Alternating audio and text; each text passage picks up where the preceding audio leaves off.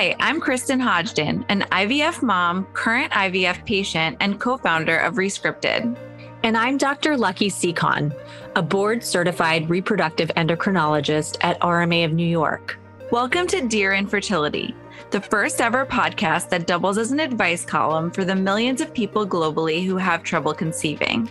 We're here to answer real questions from real fertility patients about what to expect during each stage of the fertility journey, and to provide you with the patient-centric advice and guidance you need to be your own advocate when trying becomes trying.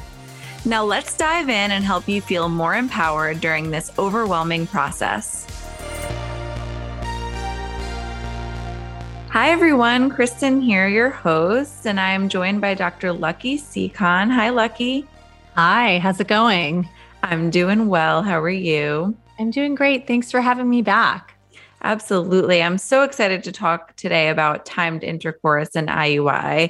I went through many cycles of timed intercourse and IUI prior to doing IVF. And I love the idea of kind of setting people up for success before they start, because I felt like I wasn't really equipped with the knowledge that I needed to sort of know what to expect and how to advocate for myself during the process. So we received lots of great questions from our community, and I'm excited to jump in. Me too. And I love this topic because at first glance, people kind of might laugh at it because it's like timed intercourse. Well, that really sounds very sexy, but I think it's an important topic to address, especially for anyone on here listening that might be at the very early stages of their journey and they're kind of more on the proactive side.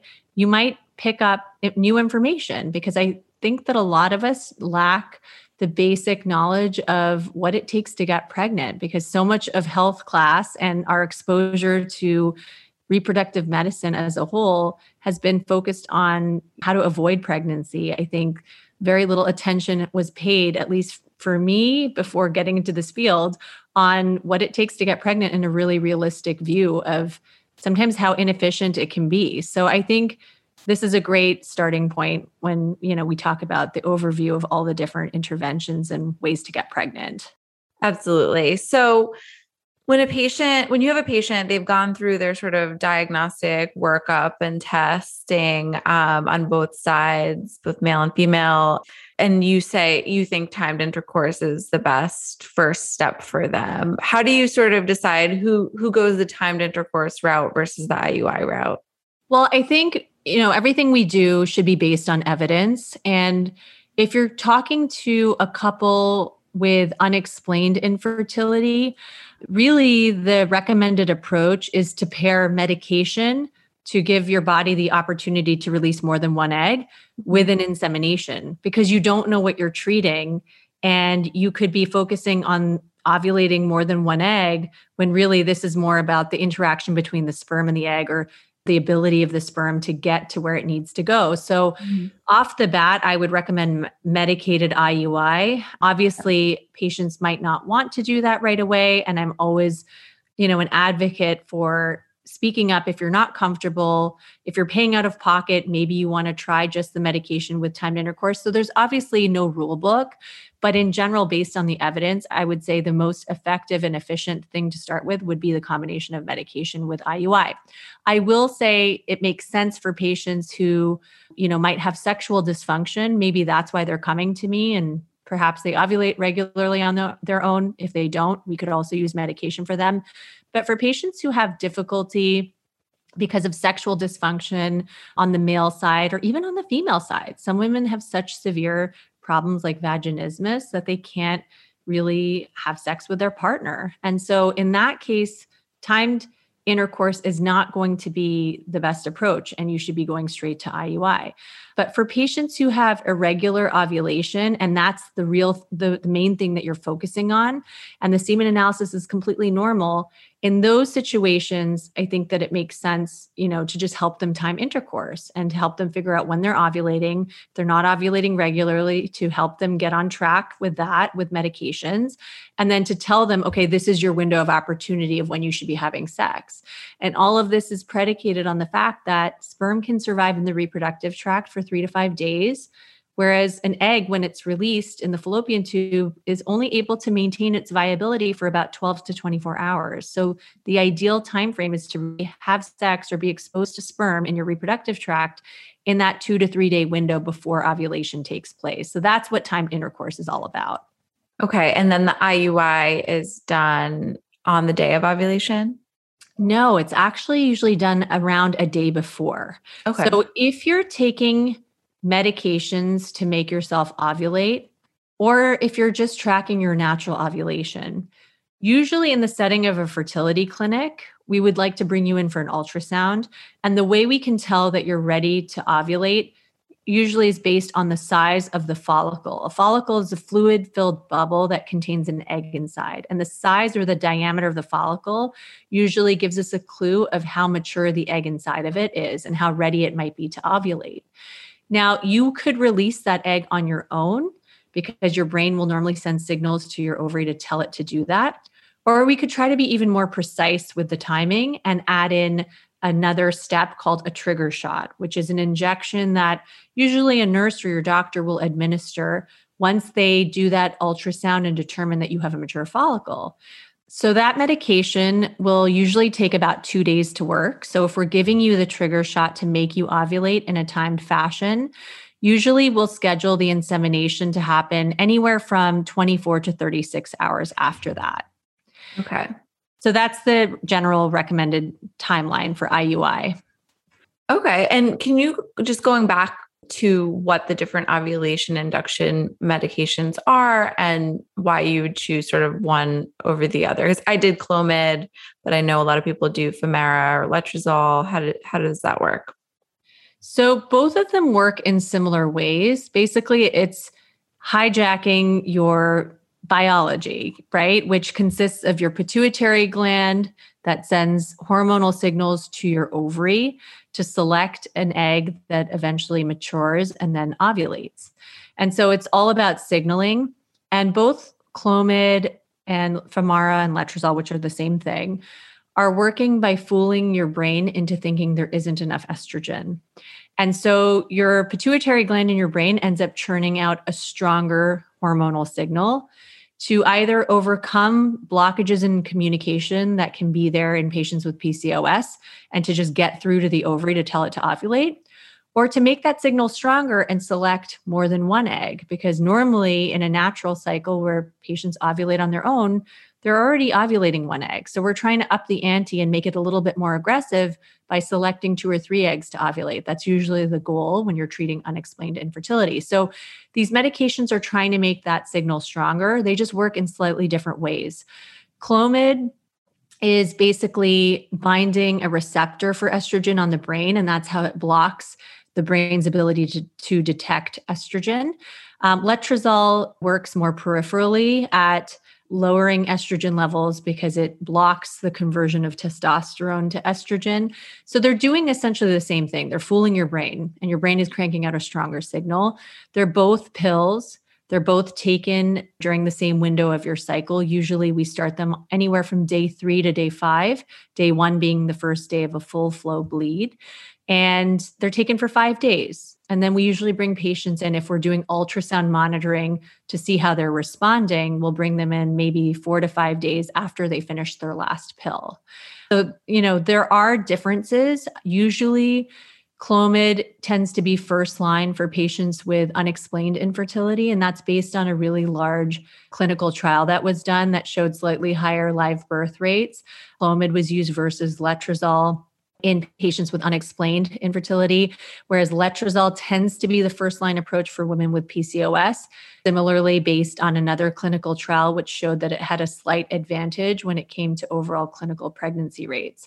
I think you can use either or. I think it also could be trial and error. Some patients that start with Clomid because they have unexplained infertility, sometimes Clomid can lead to a thinner lining, not in all patients, but if I notice that side effect, then I'm going to recommend if this cycle isn't successful, next cycle, let's switch to letrozole. Letrozole also tends to lead to less follicles overall. So if you feel like someone had an over response, you're always worried about releasing too many eggs. Like there's I a was going to ask balance. about that. Yeah. So you might say, okay, let's switch to letrozole because you're young, you have presumed good egg quality, and you're a patient with PCOS. We're not trying to make you release tons of eggs. We're just trying to get you to release one, maybe two eggs in a regular fashion. So, I think it just depends on so many different factors, and looking at whether someone has side effects, which tend to be worse with Clomid versus letrozole, is definitely a huge factor as well. And do you see a lot of multiple pregnancies through IUI? No, I mean, if you're doing natural cycle IUI, meaning just tracking someone's single ovulated egg, then it's not going to make a difference. IUI doesn't increase the twin rate. If you're using medications like Clomid or letrozole, overall, the rates of multiple pregnancy, which in most cases are twins, not things like triplets, is about 3 to 8%. So not the most likely thing to happen. And I think that's an important context to have. I always tell my patients, yes, this is something that is on the table as a potential outcome if you're taking medications that result in ovulation of more than one egg. But the reality is, most of my patients that have a live birth from these types of treatments are getting pregnant with one baby, one at a time. Okay. That's really good to know. So how much more effective is IUI than just having intercourse when you ovulate? I think it depends on the situation, right? I think if someone is coming to me for treatment because their main issue is they never ovulate or their ovulation is super irregular and their partner has a completely normal semen analysis, doing IUI is probably not that much more effective than timed intercourse as long as they're timing it appropriately. If someone has a partner that has a slightly lower concentration, maybe slightly lower motility, I think doing IUI can make a huge difference because it's going to concentrate the sperm. It's going to help the sperm get closer to where it needs to go. And that might be rectifying the underlying issue. I think in terms of unexplained infertility, we don't know what we're treating or what the barriers are. So doing medications with IUI is definitely going to be more successful than just doing medication with timed intercourse. It's hard to quantify because every case of unexplained infertility is different because, we don't know what the underlying explanation truly is. But, I usually tell patients it might be an improvement of 5 to 10%, but it really just depends on the exact situation. Gotcha. And this is the question that we received the most of, which is how many IUIs should I do before moving on to IVF? Again, it depends on the situation. So I'll use specific examples. If someone is so first, it depends on the diagnosis, right? And I already mentioned earlier that if you have a diagnosis of unexplained infertility, and we're just trying to do this as a combined approach, along with inducing the ovulation of hopefully multiple follicles, we're also going to do inseminations. I would recommend moving on to a different strategy if you're not pregnant after 6 rounds. Now, that's just like the standard blanket approach. Obviously, for a patient who's 35 and older, particularly someone who wants to have multiple children, I'm not going to just blindly say, yeah, keep going until round 6 and then we'll move on, because it might be prudent to move on after 3 rounds, right? Maybe even sooner, because there may be a benefit to just going straight to IVF because you have the ability to genetically test embryos. And we know that the rate of genetic errors in embryos is certainly higher over age 35. So that will help you get pregnant faster, potentially. It might reduce your risk of a miscarriage. And the biggest thing, though, is family planning, right? Being able to have extra embryos that are created in the process, that after you get pregnant from hopefully that first transfer or the first few transfers that you do, if you have extra embryos frozen for future use, that's going to streamline future family building. We know that at baseline, IVF with an embryo transfer is a higher success approach than medicated IUI, because whether you're using medication or not, IUI is really not doing anything that much different than when you're trying on your own. All of the things that happen downstream of that IUI that you would normally have to get past all those different hurdles like fertilization or that single or a couple of eggs turning into an embryo and that embryo hopefully being genetically normal and finding the right spot to implant. All of that are still challenges that you have to face. Whereas with IVF, you're controlling a lot of those things. And if you are using genetic testing, you can select the healthiest embryo for transfer. So I think it depends on your goals and your age and your underlying diagnosis. Yeah. And if you have insurance coverage, and there's so many, that's like a whole different topic. Exactly. I mean, sometimes your insurance will say, and that's, I hate when this happens, but some patients will be ready to move on and it's more ideal for their strategy, to achieve their specific goals to move on to IVF sooner, but their insurance might dictate that they have to do a minimum of 6 rounds of medicated IUI before their insurance will consider coverage. And IVF is expensive, so that's a huge consideration. Absolutely. So the actual procedure day, is it painful? I mean, I've been there, but I want to hear it from you. And if you can just sort of walk us through what the actual IUI looks like. Yes. So I think the best way to think about it is it's very similar to having a pap smear, right? This is not a major surgery or procedure that's going to require sedation or pain medications. You're coming in at a specific time. Usually we'll tell you to drop off the sample. Your clinic may want your partner to produce the sample on site. If you're using donor sperm, that means thawing it out. So, everything is done in a timed fashion because there's coordination of care that is required. And you'll be told to come in at a certain time. We'll be doing a speculum exam. So you're lying on the examination table in the stirrups. And we're using the speculum to visualize the cervix clearly. And the cervix looks like a little donut with a hole in the center. And that's the entryway into the reproductive tract. And so we're taking a very soft, flexible, long catheter. It's very thin. It's almost like the caliber of, the inner sheath of a pen that holds the ink, but it's not rigid, it's flexible. And we're using our kind of tactile feel and feedback to snake that thin, flexible catheter through the narrow cervical opening and to the top of the uterus.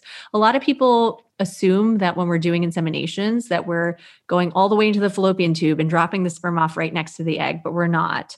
We're not aiming for a specific side. We're just injecting it at the top of the uterus. And then we take the catheter out. And usually we'll take the speculum out and have you lie there for like 5 to 10 minutes to rest and just find your Zen moment. We always tell patients it's normal to have a bit of discharge. It's even normal to have spotting. A lot of times that's not coming from the uterus. It's just coming from maybe the speculum exam rubbing up against the cervix, or maybe the catheter as it made its way into the outer part of the cervix. So don't be alarmed if you have a bit of spotting, even cramping for the first couple of hours, but it could last even a few days. And some of that cramping might be coming from the actual ovulation itself too. It's sometimes hard to figure that out. But it's really not a big production, but it's just something to be mentally prepared for, especially if you find it hard to be relaxed during a speculum exam. Patients who have issues with their pelvic floor or vaginismus, sometimes, not all the time, but sometimes I'll recommend taking something to relax, like Valium, about an hour before the IUI. Okay. Yeah. I didn't think they were painful. And, I watched them fast. They're surprisingly fast, right?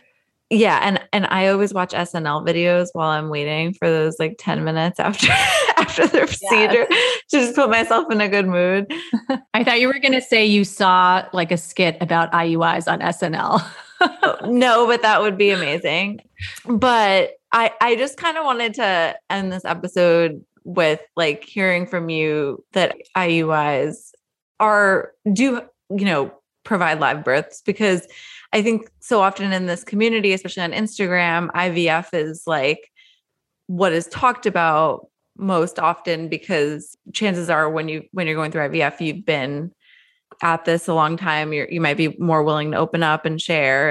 And so, but there is hope with IUI, or else you wouldn't do them, right? Yes. Oh my gosh. And I'm guilty of this too on social media. I feel like So many of us focus more energy talking about and preparing people for the IVF process, whether it be the stimulation, egg retrieval, or transfer. But I think because it just feels like a higher stakes game, like I think it's expensive, it's more labor intensive, but that's really an important point that you're bringing up because yes, in and of itself, the IUI is not a major procedure. And doing one round of medicated IUI, taking the meds, coming in for the ultrasound, doing the trigger shot, doing the IUI, yeah, it's not as much work as IVF. But something to consider is because it's more of the long game, because it's not likely to get you pregnant after the first try, but it takes persistence to pay off, it can be very fatiguing. And it can be very emotionally trying. And I think that's not talked about enough. So I'm glad you brought that up. Absolutely. It's something I'm passionate about because after 3 failed IUIs, I was at my breaking point. I went to my doctor and said, I know I'm young, but I'm ready. I'm ready to do IVF. I know I want a bigger family if I can. I wish I had known all that went into it, but I also felt a lot of hope when I was doing them. It just didn't work out that way for me, but yeah, I do know a lot of people that it did work out for. So I think I've seen hundreds of women go through this process now at this stage. And I think it's one thing to be told, these are the success rates. Don't expect the first one to work. It's going to take time.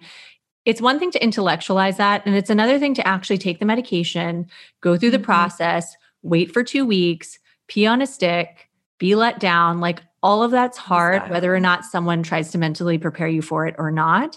And I think doing the same thing over and over and hoping for a different result is not how humans are wired to think. And I think it can be very soul crushing and difficult. So I'm glad that we have a whole episode devoted to this because it is a really important treatment approach for a variety of indications. And if you can get away with getting pregnant with IUI or timed intercourse with the help of medications or without, then that's wonderful, And I think if that fits your family building goals and your strategy, then that's great. And you should know that they do work. We just want to always mentally prepare people to not be let down if the first one doesn't work. But that doesn't mean that there's no point doing them. And there's very specific cases where I can say it's the right thing to start with. I've had lots of success with same-sex couples who their only issue is they need to be exposed to sperm at the right part of their cycle. We have so many successful IUI stories in that setting, and it makes a lot of sense. Patients with sexual dysfunction where we're giving them the opportunity to be exposed to sperm at the right part of their cycle. And I've had amazing, and I talked about this a lot on social media recently because one of my pet peeves is when people have low AMH, automatically thinking that makes them infertile. And I've had amazing success with patients with astonishingly low AMH levels. Like I'm talking 0.1 or 0.3, where they've maybe been told or they Googled and they felt like something was wrong with their bodies and they're not going to get pregnant no matter what. And, some of them went straight to IUI as the first approach and got pregnant because your AMH level doesn't define you. Your egg count doesn't tell me anything about your egg quality and your ability to get pregnant. And I've had patients who have tried IVF because they were worried about having a low egg count and they wanted to try to freeze embryos for future use. But IVF wasn't a great approach for them because their bodies just weren't able to respond to the drugs, because your egg count can sometimes dictate your ability to respond to the injections for IVF.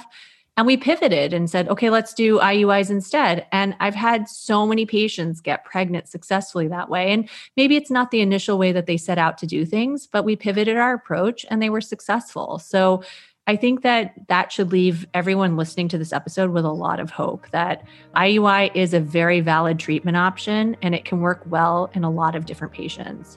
I love that. Well, thank you, Dr. Seekon. This was wonderful. And we'll be back next time.